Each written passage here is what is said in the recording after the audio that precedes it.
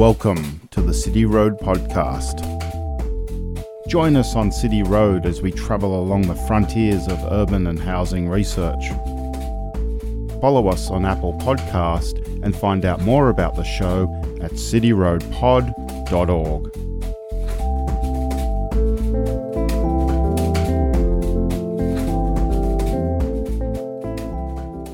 In 2014, an African-American teenager named Michael Brown was shot by police in Ferguson, Missouri. His death led to widespread protests across the United States and the rise of the movement known as Black Lives Matter. Many of us were watching these events unfold on television, and we probably made assumptions about Ferguson being one of those typically poor, black US neighbourhoods, riddled with violence, crime and drugs. But according to Associate Professor Sarah Coffin, nothing could be further from the truth. In this episode of City Road Podcast, we take a look at what was happening in Ferguson before Michael Brown's death, and how urban planning helped create the conditions which led to the unrest. So Sarah, welcome to the show. Thank you.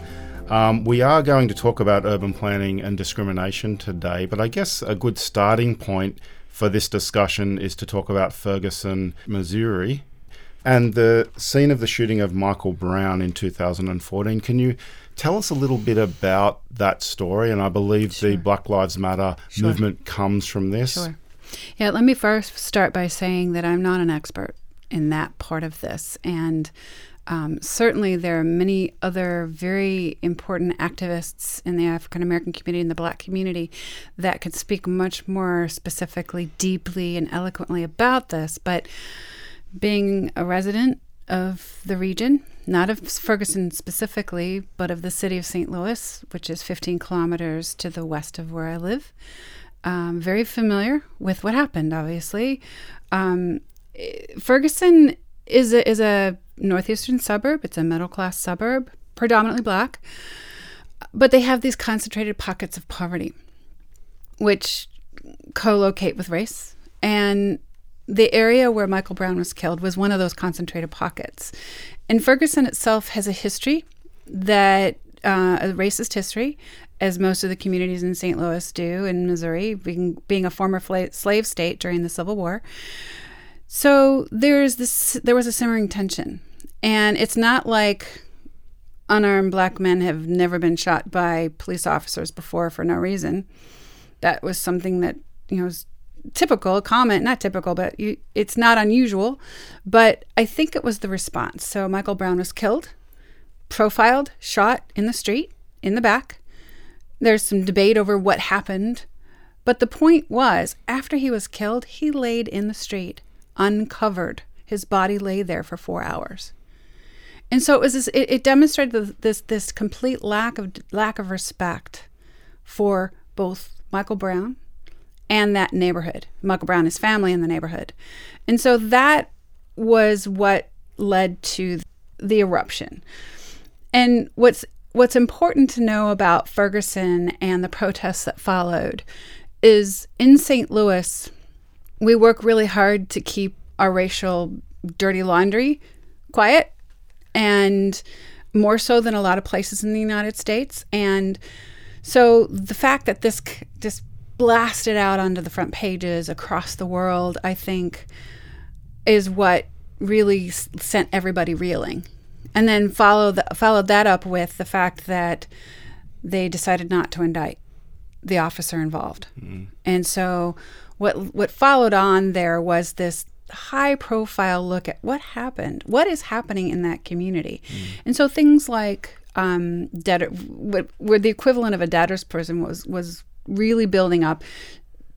Poor people, mainly Black people, who would get pulled over for a broken taillight. They would get a ticket. They didn't have the money to pay for that taillight, so then that led to another ticket. And so then next thing you know, they don't pay their tickets. They get a court summons.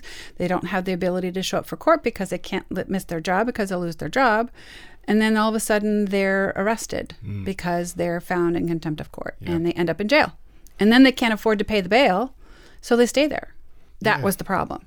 And in many ways, the structural discrimination and structural racism you're talking about here might not seem to be connected to urban or regional planning, but it is, isn't it? There's a long history of this. Long history of it. And I think when you look back at the Black experience in the United States and their inability to acquire wealth, and through zoning practices. Tell us a little bit about those planning practices. So this was strategic. So following the war, Civil War I'm referring to, believe it or not, as African Americans, Black Americans were starting to find their way as freed people, and as the white population started not being comfortable with the fact that former slaves were all of a sudden had this freedom for the next decades, we still don't see much progress in the Black experience, and there's quite a bit of racism. That you're familiar with the Jim Crow laws that essentially created this whole separate but equal structure, and to the point where we had racial covenants in place in places like St. Louis that essentially identified neighborhoods where Black people were supposed to live and in neighborhoods where they were not allowed to live. Mm. Then you fast forward to 1948 was an important year. Supreme Court's case, Shelley versus Kramer, where a Black family wanted to purchase a house from a white family, a friend of the family, and the white family sold the home to the Black family, and all of the white neighbors banded together and tried to prevent the sale from going through. And this case made it all the way up to the Supreme Court, and at that point, finally, the Supreme Court found that the racial covenants were not legal based on race in housing practices. So housing discrimination, there was a foundation for eliminating it. But then you keep going, and where Black people were allowed to purchase was not in the most economically opportunistic areas, so that spatial inequality just started getting bigger and bigger, and you started seeing more and more concentrations in pockets of poverty. Yep. So we have a long history of structural discrimination that goes across, by the sounds of it, urban planning. I know that there was mortgage restrictions and mortgage mechanisms that excluded Black people from particular areas. So how does that history kind of create the context for what's happening in the US and Ferguson today? So following the Shelley finding, banks, the next way in which they discriminated against Black families and Black people was through a practice called redlining. And so what banks would do is take a red marker, literally, and draw a circle around a particular neighborhood on a map. And that neighborhood had very common characteristics, Black and poor. And they identified these neighborhoods as high-risk neighborhoods, and they would not lend in those neighborhoods. Yet they had branches where they would cash checks, and they would accept deposits, but they would not lend. So they weren't investing in those neighborhoods. It would make sense that if you were going to redline somewhere like that, you would make the loans more available and at lower interest rates. I think that would make sense to me to address poverty. Exactly. But that's the question. Were they addressing poverty? What was their goal? And so you had a lot of these racial practices that are baked into the policy, and so that's that structural inequality that keeps Black families and Black people permanently as the underclass, and so it limits their ability to bring themselves out of poverty. So it's just generations and generations that are left out of access to opportunity.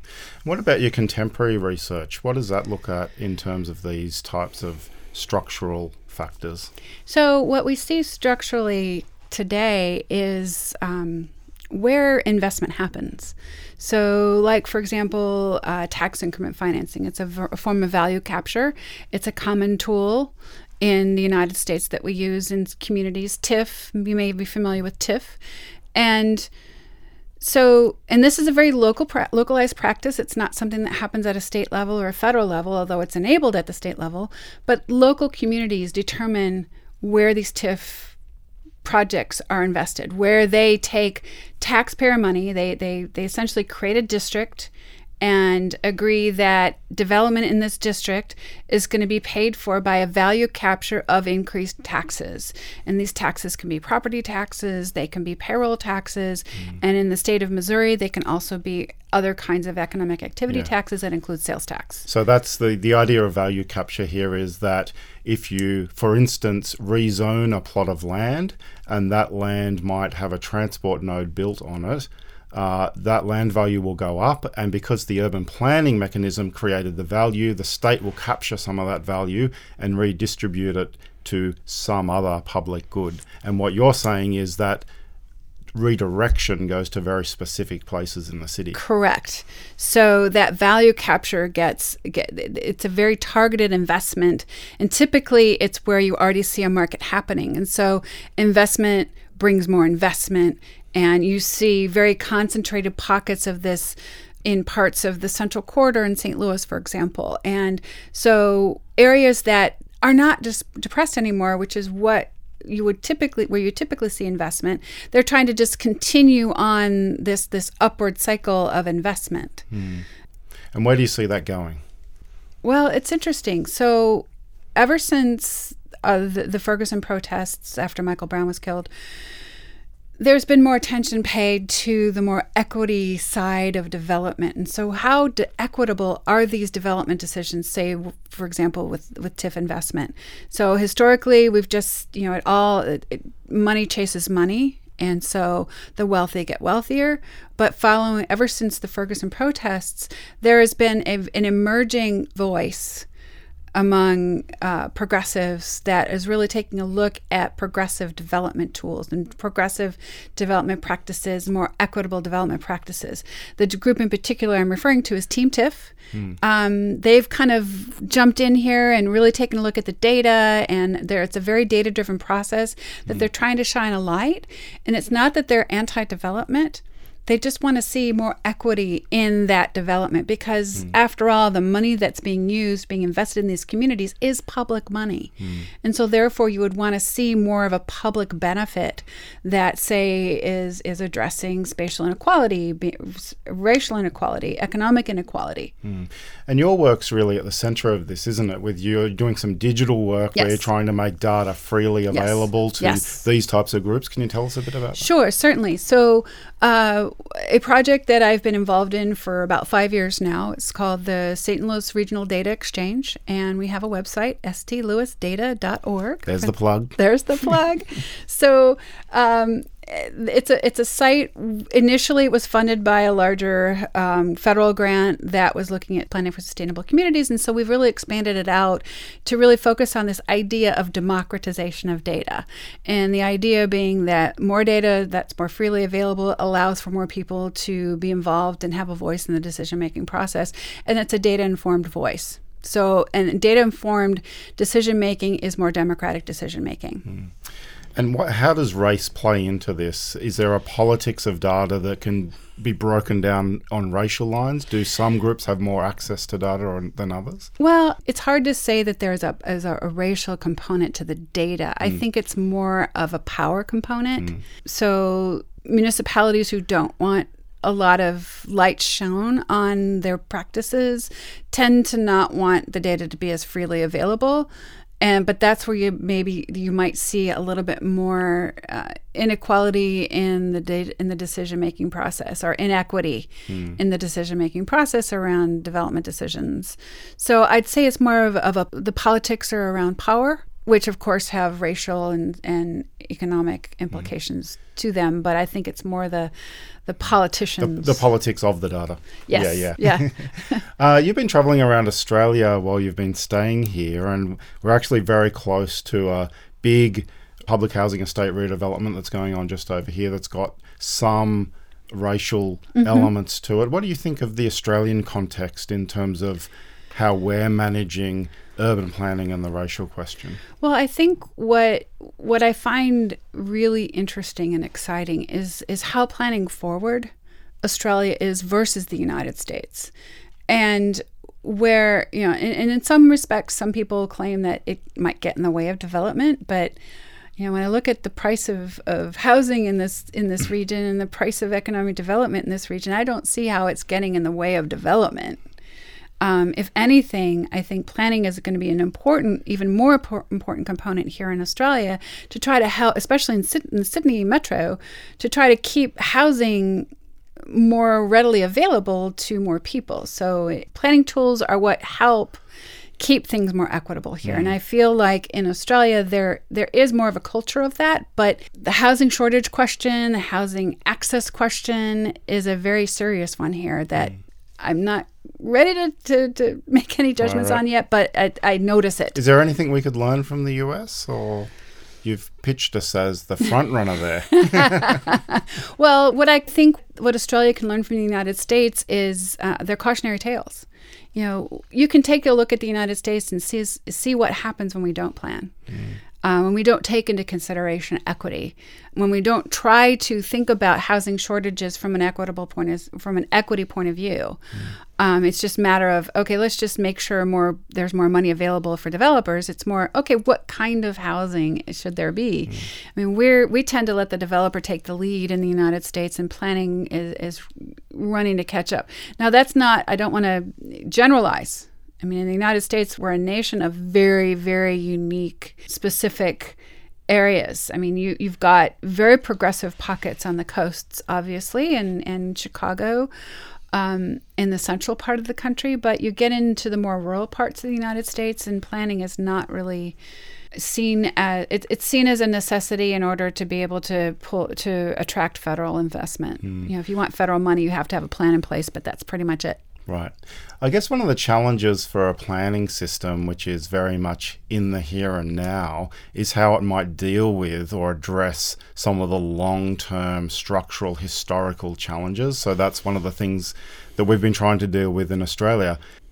How do we repatriate land to Indigenous people? Well, in Australia, we largely do it where the land doesn't have a great deal of value in the middle of the country. Very rarely do we give it back in the cities. So I wonder how we might use the planning system, or can we use the planning system to address some of those structural historical challenges?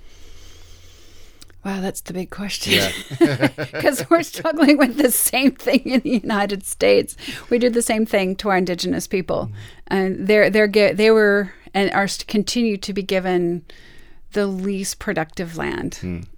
Until, of course, someone finds oil underneath it. Or natural gas. Yeah, right, exactly. And then we have to figure out a way to dig underneath that.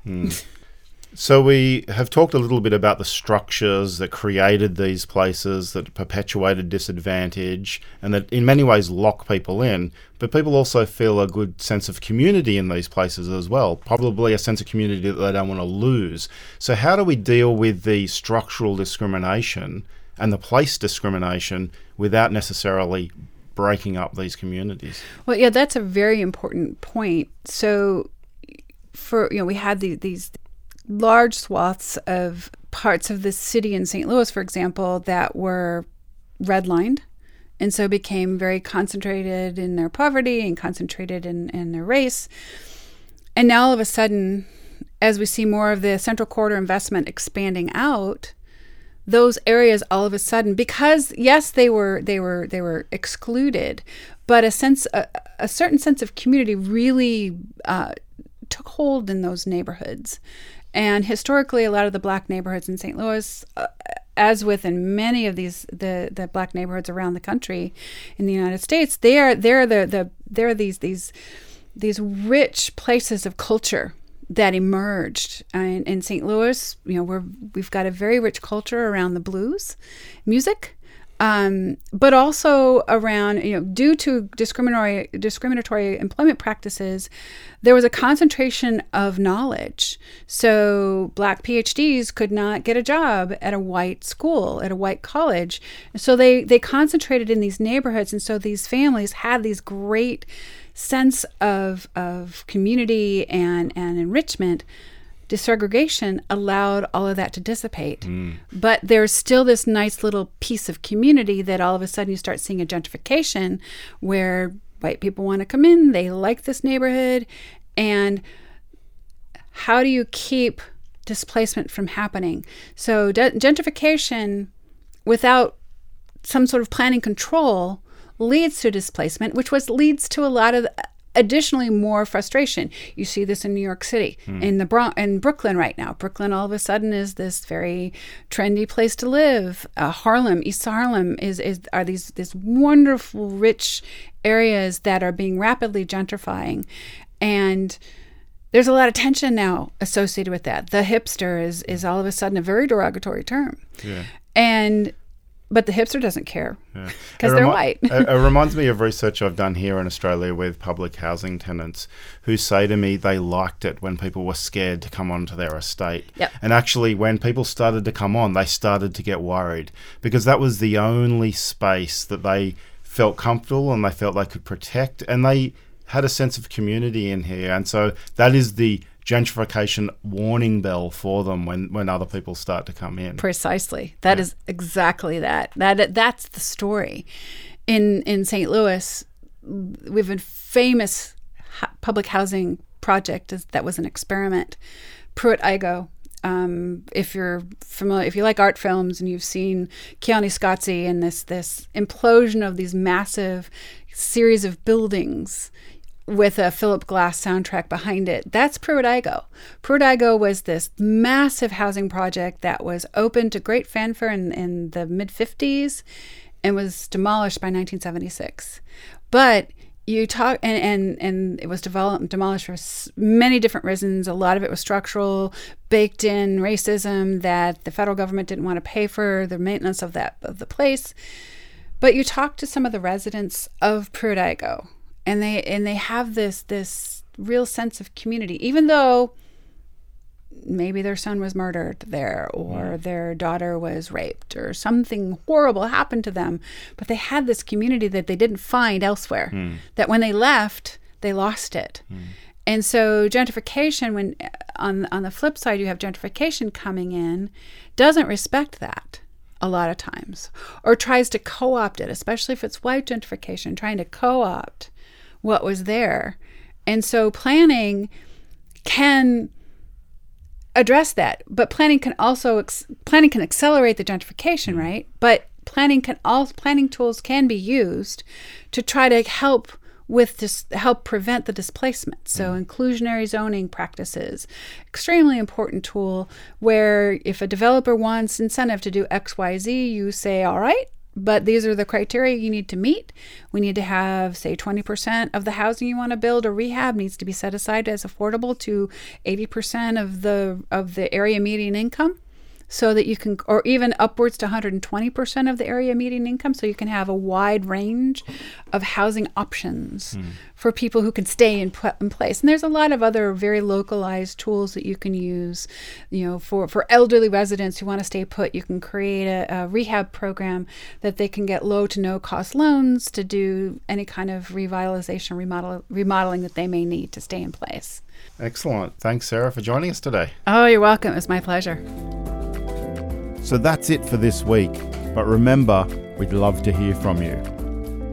Please leave us a review via our iTunes podcast site. Just hit the subscribe link on our website at cityroadpod.org.